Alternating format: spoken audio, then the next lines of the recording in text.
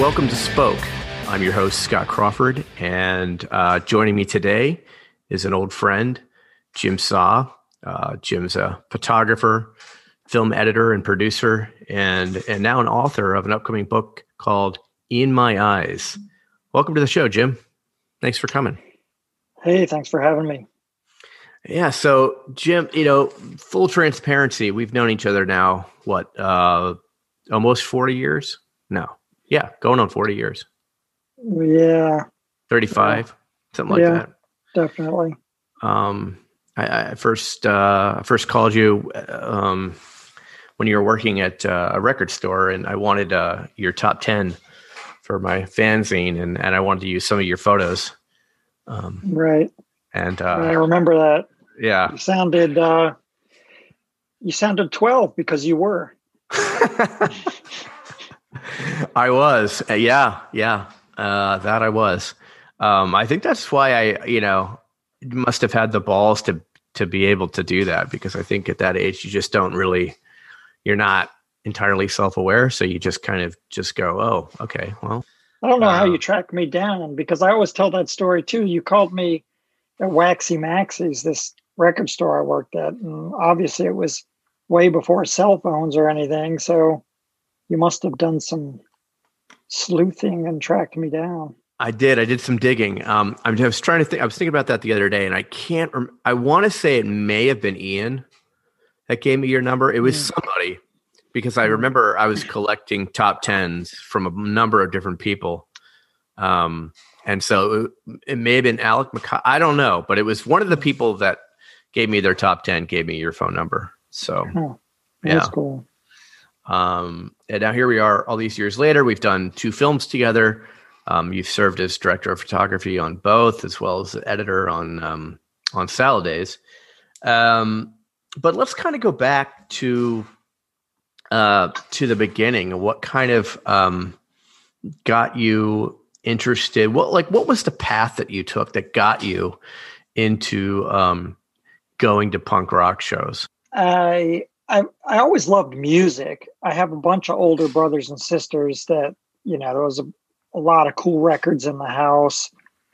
Beatles, Stones, Bob Dylan, the Woodstock soundtrack, some, Springsteen, like just a bunch of stuff that I would check out. Lou Reed, actually, I don't know who in my family liked Lou Reed, but Street Hassle was in the house. And I just looking at that cover and thinking, like, what's up with this, And so I was sort of in the music, but I didn't have any idea about punk rock. I was just kind of liked my older brother's music. And then one day we were some bored suburban kids, and we decided to go down to see Rocky Horror Picture Show at the midnight show in Georgetown.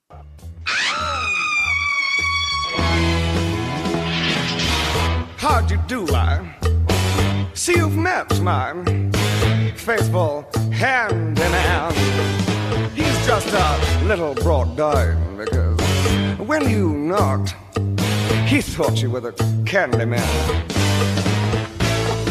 Don't get strung out by the way I look. I had no idea, but Ian MacKaye worked there, and Danny Ingram would DJ before the movie started. So he would play, punk rock stuff. People would dance in front of the screen, and then, the movie would start and all the mayhem would go on with that. But that music just really blew my mind. I mean, Danny was playing a lot of, and I didn't know any of these people at the time. I found out later who it was, but he was playing a lot of British stuff like the Stranglers and the Buzzcocks and some New York 70s like Ramones. And I was just like, what is this music? And I immediately, when I got home, went out to my local record store and just asked them luckily record stores back then, there were all these old heads drinking beer and stuff. And, I would just ask them about stuff and, they turned me on to stuff. And I bought, it was all interesting to me. So I just bought I think my first 2 singles from Joe's Record Paradise in Silver Spring, Maryland was The Dead Kennedys, Nazi Punks, Fuck Off, and Don't You Want Me Baby by the Human League. Nice. Yeah. So I was just like, whatever, lay it on me. I was not discerning. So the Rocky Horror thing, I never got that. Maybe I was too young. Maybe but I can see where that would be potentially kind of, especially given the fact that it was at Georgetown Theater. And so you had a lot of the Georgetown punks. You probably saw some of them, but help me understand the Rocky Horror appeal. You go there, you throw shit at the screen. It's mayhem. People have a great time. I don't know. So tell me. Yeah. I mean, it was done before I got into it. I mean, it was big in the late 70s. Yeah. I mean, it wasn't done. People were still going and doing that shit, but it was just kind of old news at that point, but it was new to us. This was late 81, maybe early 82. And, it was just fun. I mean, it was late at night and some of us could drive and we would go down there. We wouldn't really drink or anything.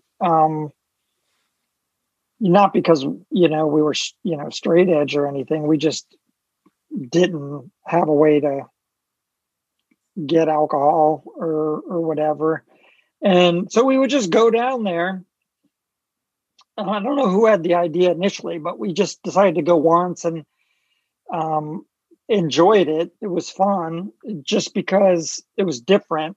And in addition to the music they played before, we liked the movie. We liked yelling stuff at the screen and throwing stuff. And we even got kind of into it. We would start dressing up. Me and a couple of friends would dress up and act out shit.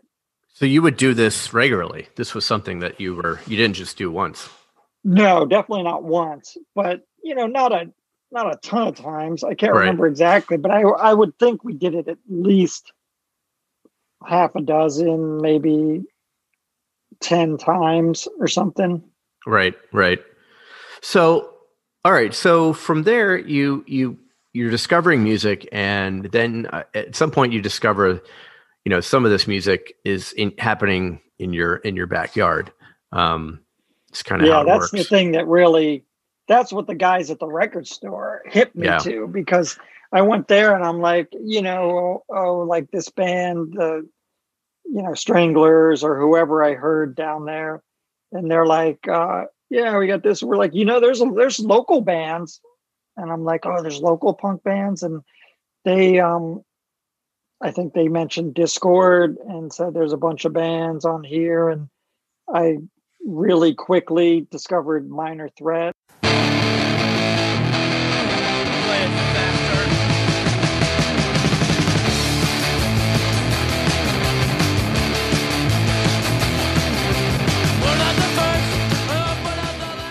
They were the first show.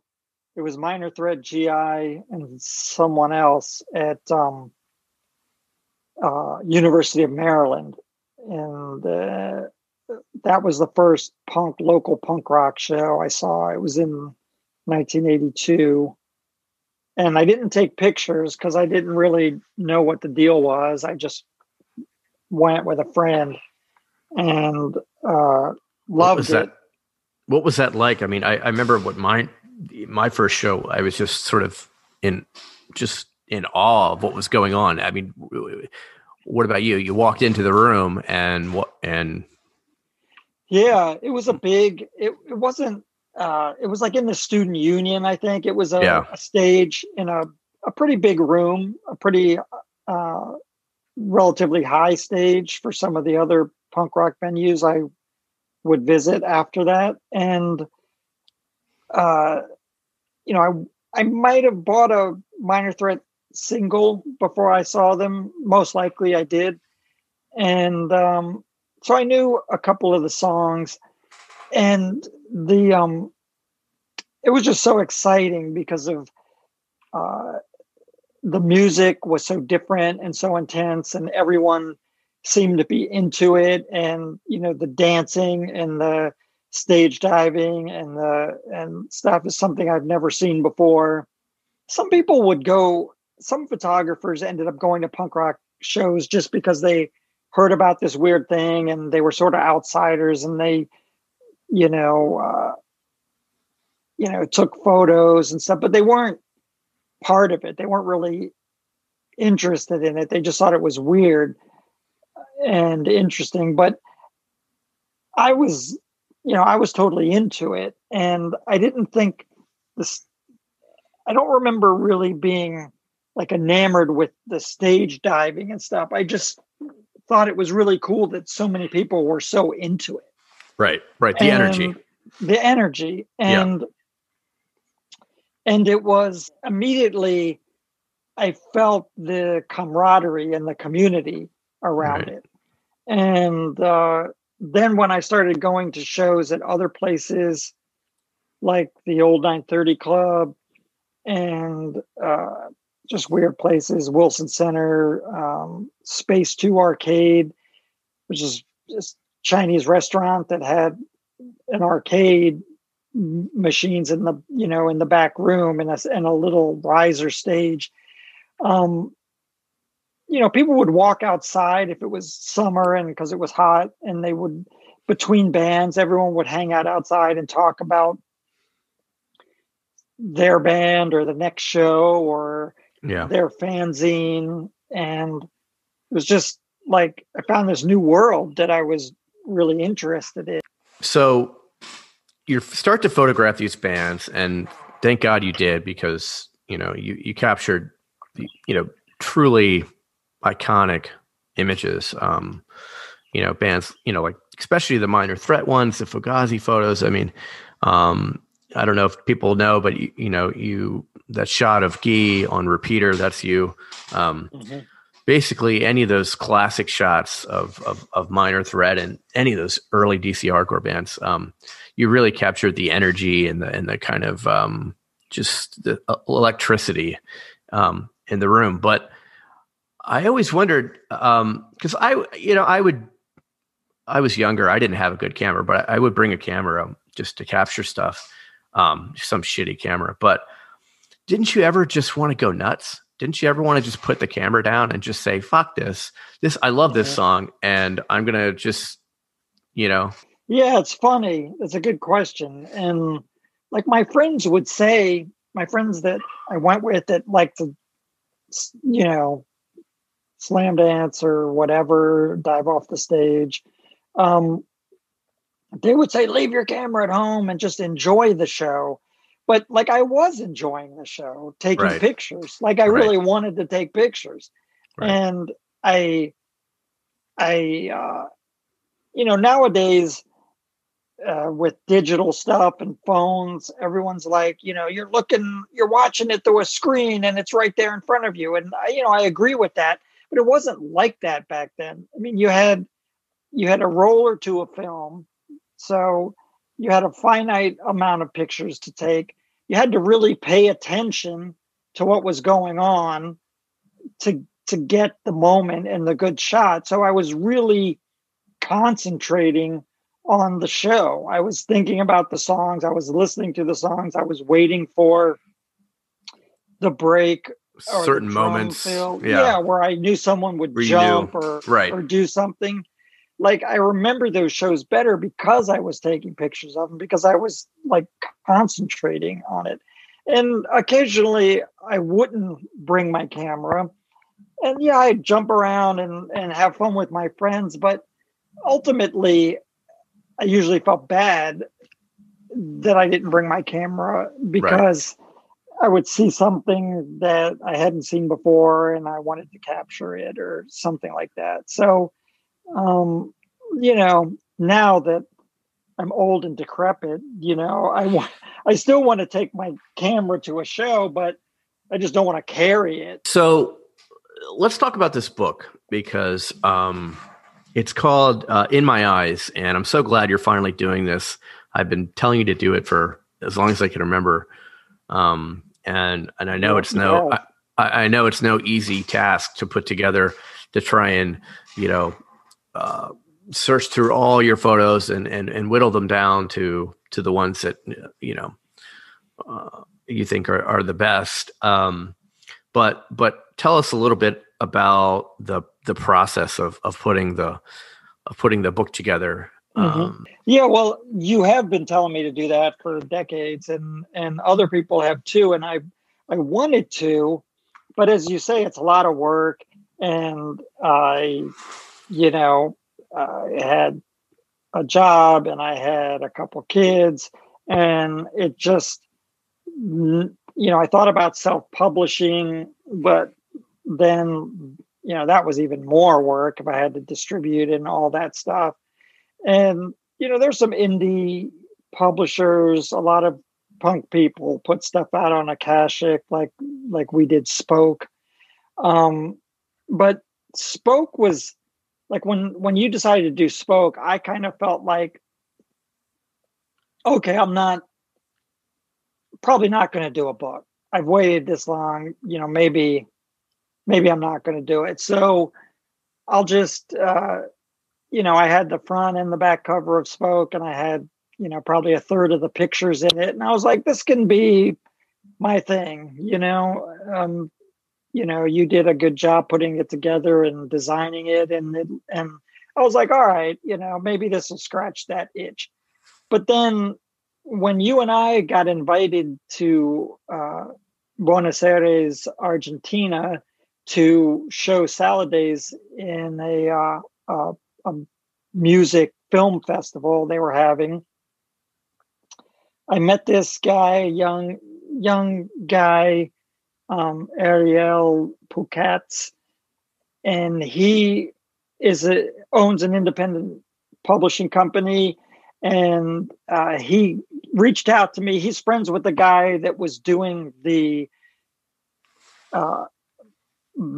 film festival, and he reached out to me and said, "Hey, you want to do a little fanzine as a companion to the film festival? It'll be like a chapbook, and I can sell it at the at the film festival and stuff." And I said, "Sure, why not?" I did a couple of interviews. They put a lot of my photos in it. It was in Spanish because it was going to be distributed throughout Latin America. It looked good. He did a good job. The designer was good. And then when we got back, he said, we should do a book, a real, book of your stuff. And I said, sure, because half the battle of doing a project like this is doing it with someone you like. So it's fun and it's not a pain in the ass. And I like this. I call him a kid. He's like 33 years old, but and we started the process. I, typically what you would expect.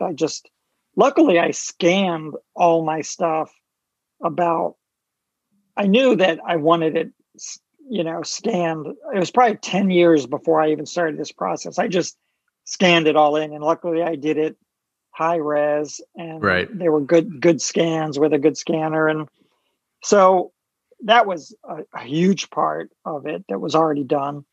And I just started going through stuff, narrowing it down, showing stuff to Ariel.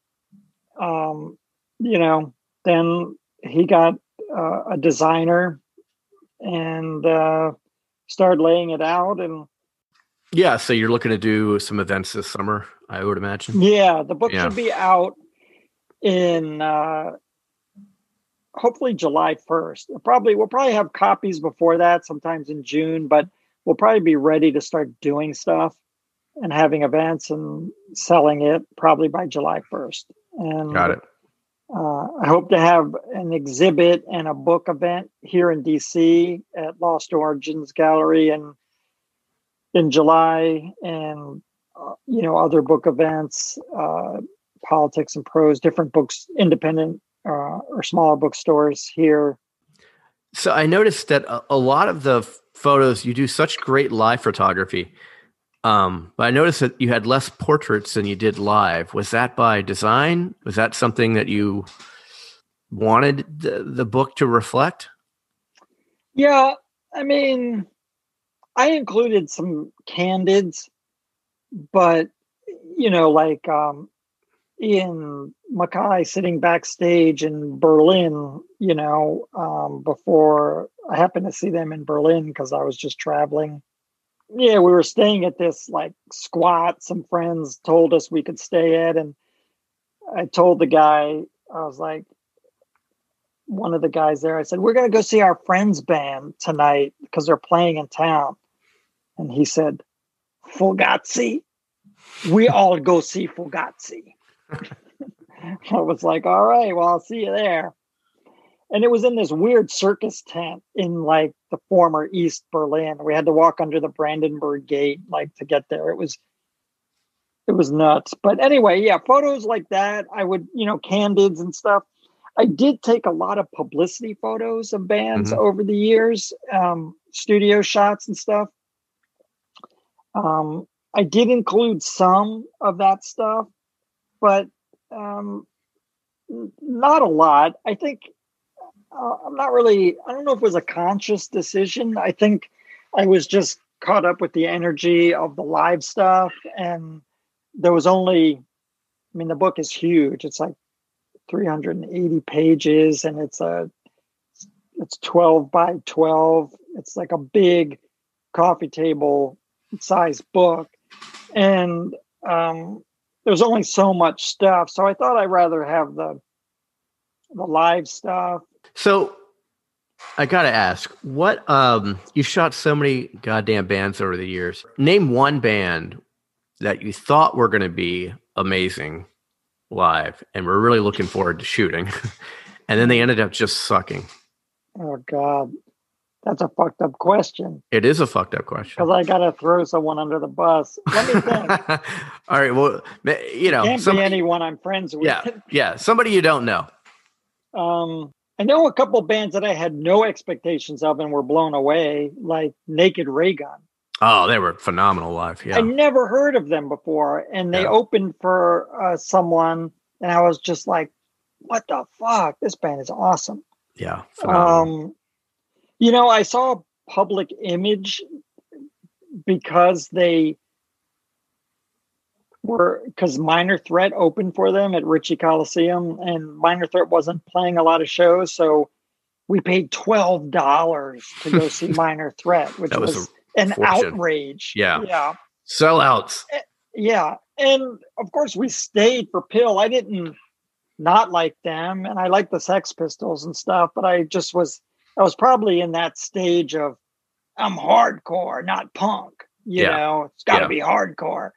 I wasn't like that way for long, but I definitely was a short period where I was like, fuck these old British has-beens, But the show kind of sucked. I mean, he stood there with his back to the audience and there was no energy. And after Minor Threat played, it like even kind of sucked more. Right. Right. I mean, imagine going on, even if you're Pill. Well, yeah, I'm not the biggest Pill fan, but imagine, having to go on after Minor Threat. It's like, to a local audience. I mean, probably a lot of the people that went there might not have been that familiar with Minor Threat, but I didn't have high expectations, but they definitely disappointed me. You've got two kids, and they're both now I know of. Yeah, that you're aware of. Just kidding. I'm not. So are they both in their 20s now? Yep. The younger one is 21 or 20. Can't remember. 22 and 24. That's what I thought. Okay. So, they're both, I've seen their bands. I've seen, they're both not just amazing musicians in their, but they're also socially conscious and out there, and I see some of the posts about some of the things that they're really passionate about, many of which I think you are as well. So how did just kind of coming out of punk rock, specifically maybe even DC, or maybe DC is not a part of it, but how did that inform you raising your kids? Yeah, that's a good question. I'm proud of them for that. Marco, the younger one, started playing drums when I just noticed that he could dance to the beat as a very small child, which most kids usually just flail around when music is on. And I got him a little drum set. It was a little bit more than a toy, and really learned how to play a 4/4 rock beat like pretty fast. And so it just started from there. And he's an amazing drummer. He's been in several bands. He's in just finishing college now in New Orleans, went to music school. He is in a band down there. He was in a band called Cool Baby here that was kind of indie. I don't know. When you describe them, they were fun. It doesn't sound good, but they were fun. Well, they did. I mean, yeah, they wrote good songs, and it was kind of there was a rap and a hip hop element to it, and they had a sax player and a trumpet player in the band, so there was a little bit of jazz, a little bit of indie rock, a little bit of hip hop, and but all done tastefully and well. Jasper was also in a band called Small Dad, which were they were named after you? Yeah, no, I don't know where they got that name. Oh, okay. I'm not particularly big, but I don't know. There was when they named that band, there was a like Soccer Mom and Tall Sister. There was a lot of band names like that. Got it. So I don't know it. But they had some really good indie rock songs. A couple of their songs on Spotify has got like hundreds of thousands of plays and stuff, which is very cool. They are both politically active. Jasper more than Marco, and Jasper I think got Marco into it more. I mean, I'm a Palestinian American, so Palestine and the politics around that has always been in our house, and they sort of took to that, being proud, Palestine. And Jasper just took it to new levels. They're part of a social, political organization called PSL, and it's Party of Socialism and Liberation, and it's sort of modeled after like the Black Panthers. Mm-hmm.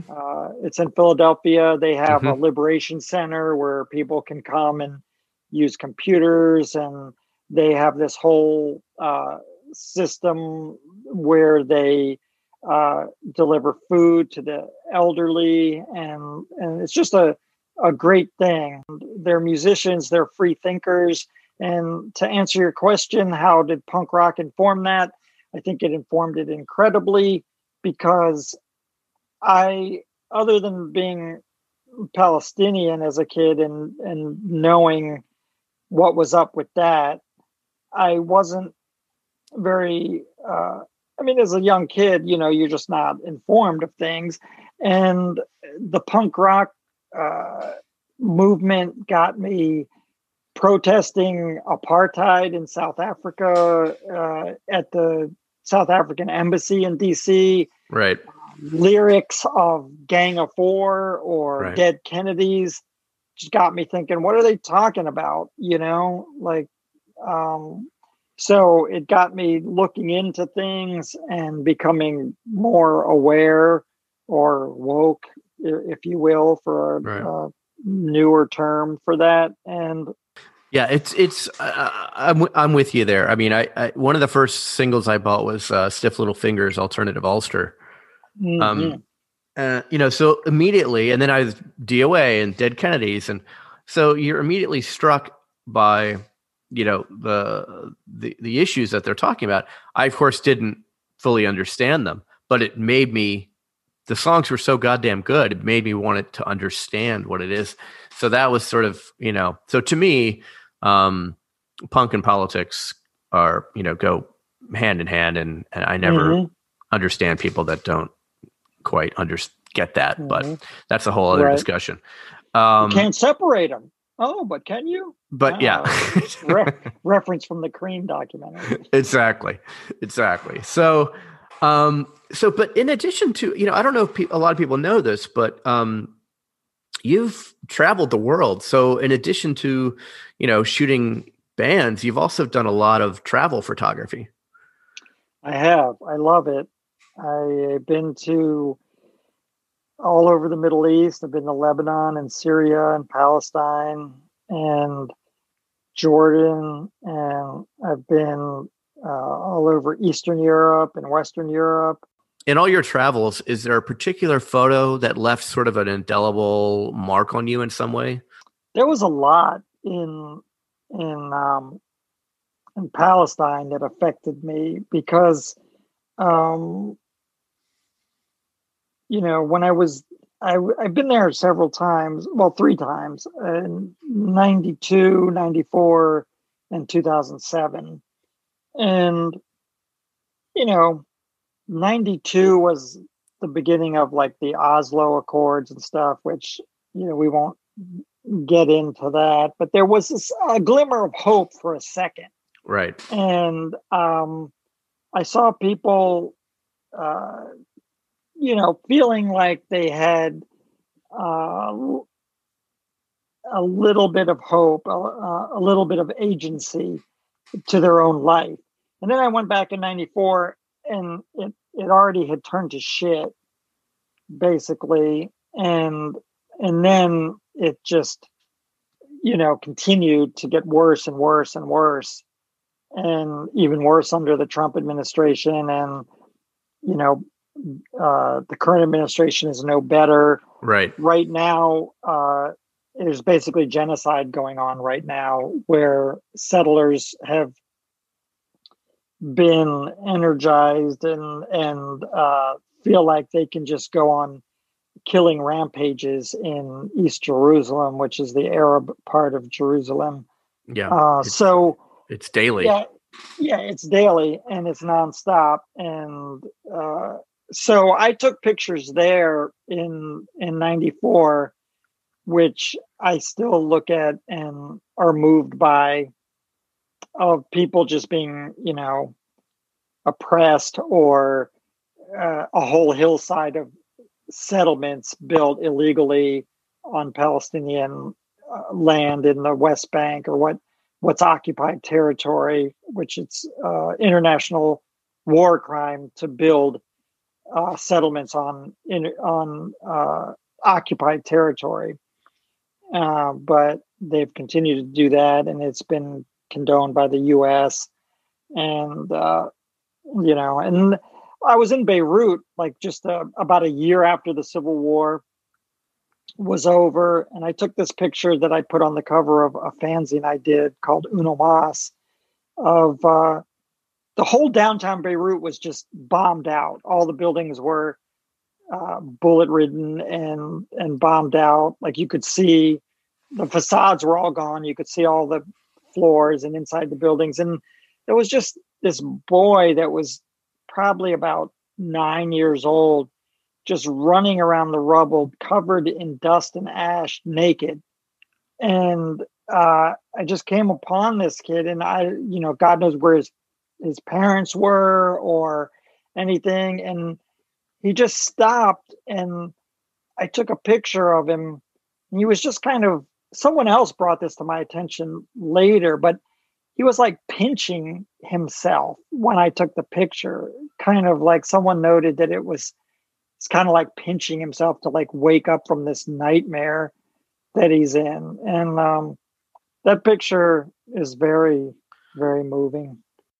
If you were to choose one of the punk rock photos that you shot over the last 30 or so years, which one sort of defines punk for you and why? Well, the first one that comes to mind is a photo that's been around a bit. We used it in Salad Days. It's in Spoke. It's a shot of Minor Threat, of Ian MacKaye at Wilson Center on the stage singing, but he's not on the stage. He's on a mound of people. There's so many people on the stage. He's on top of these people. He's still singing, but the mic is nowhere to be found. And that, to me, exemplifies punk rock, because all the shows I went to before I discovered punk rock were at a big venue, an arena where the musicians are small down there on the stage and you're sitting in your seat and you're an observer. But with punk, you were a participant. And the camaraderie, the community, the joy of these people singing along on the stage and Ian just on top of them singing. That photo is probably one of the ones that I think really exemplifies punk for me. Without you taking the time and lugging, all that camera equipment and avoiding people kicking you in the face and stage divers and everything else, the world would be, wouldn't have your photos. So thank you for that. And thanks for joining me today. It was a lot of fun. Yeah, man. Always happy to talk to you. Thanks, my friend. And we will talk soon. And thank you for listening to Spoke in this week's episode with Jim Saw. Music provided by the Treasury Department and sponsored by Ka-Chunk Records, the East Coast's finest indie record store, located in Annapolis, Maryland. See you next week.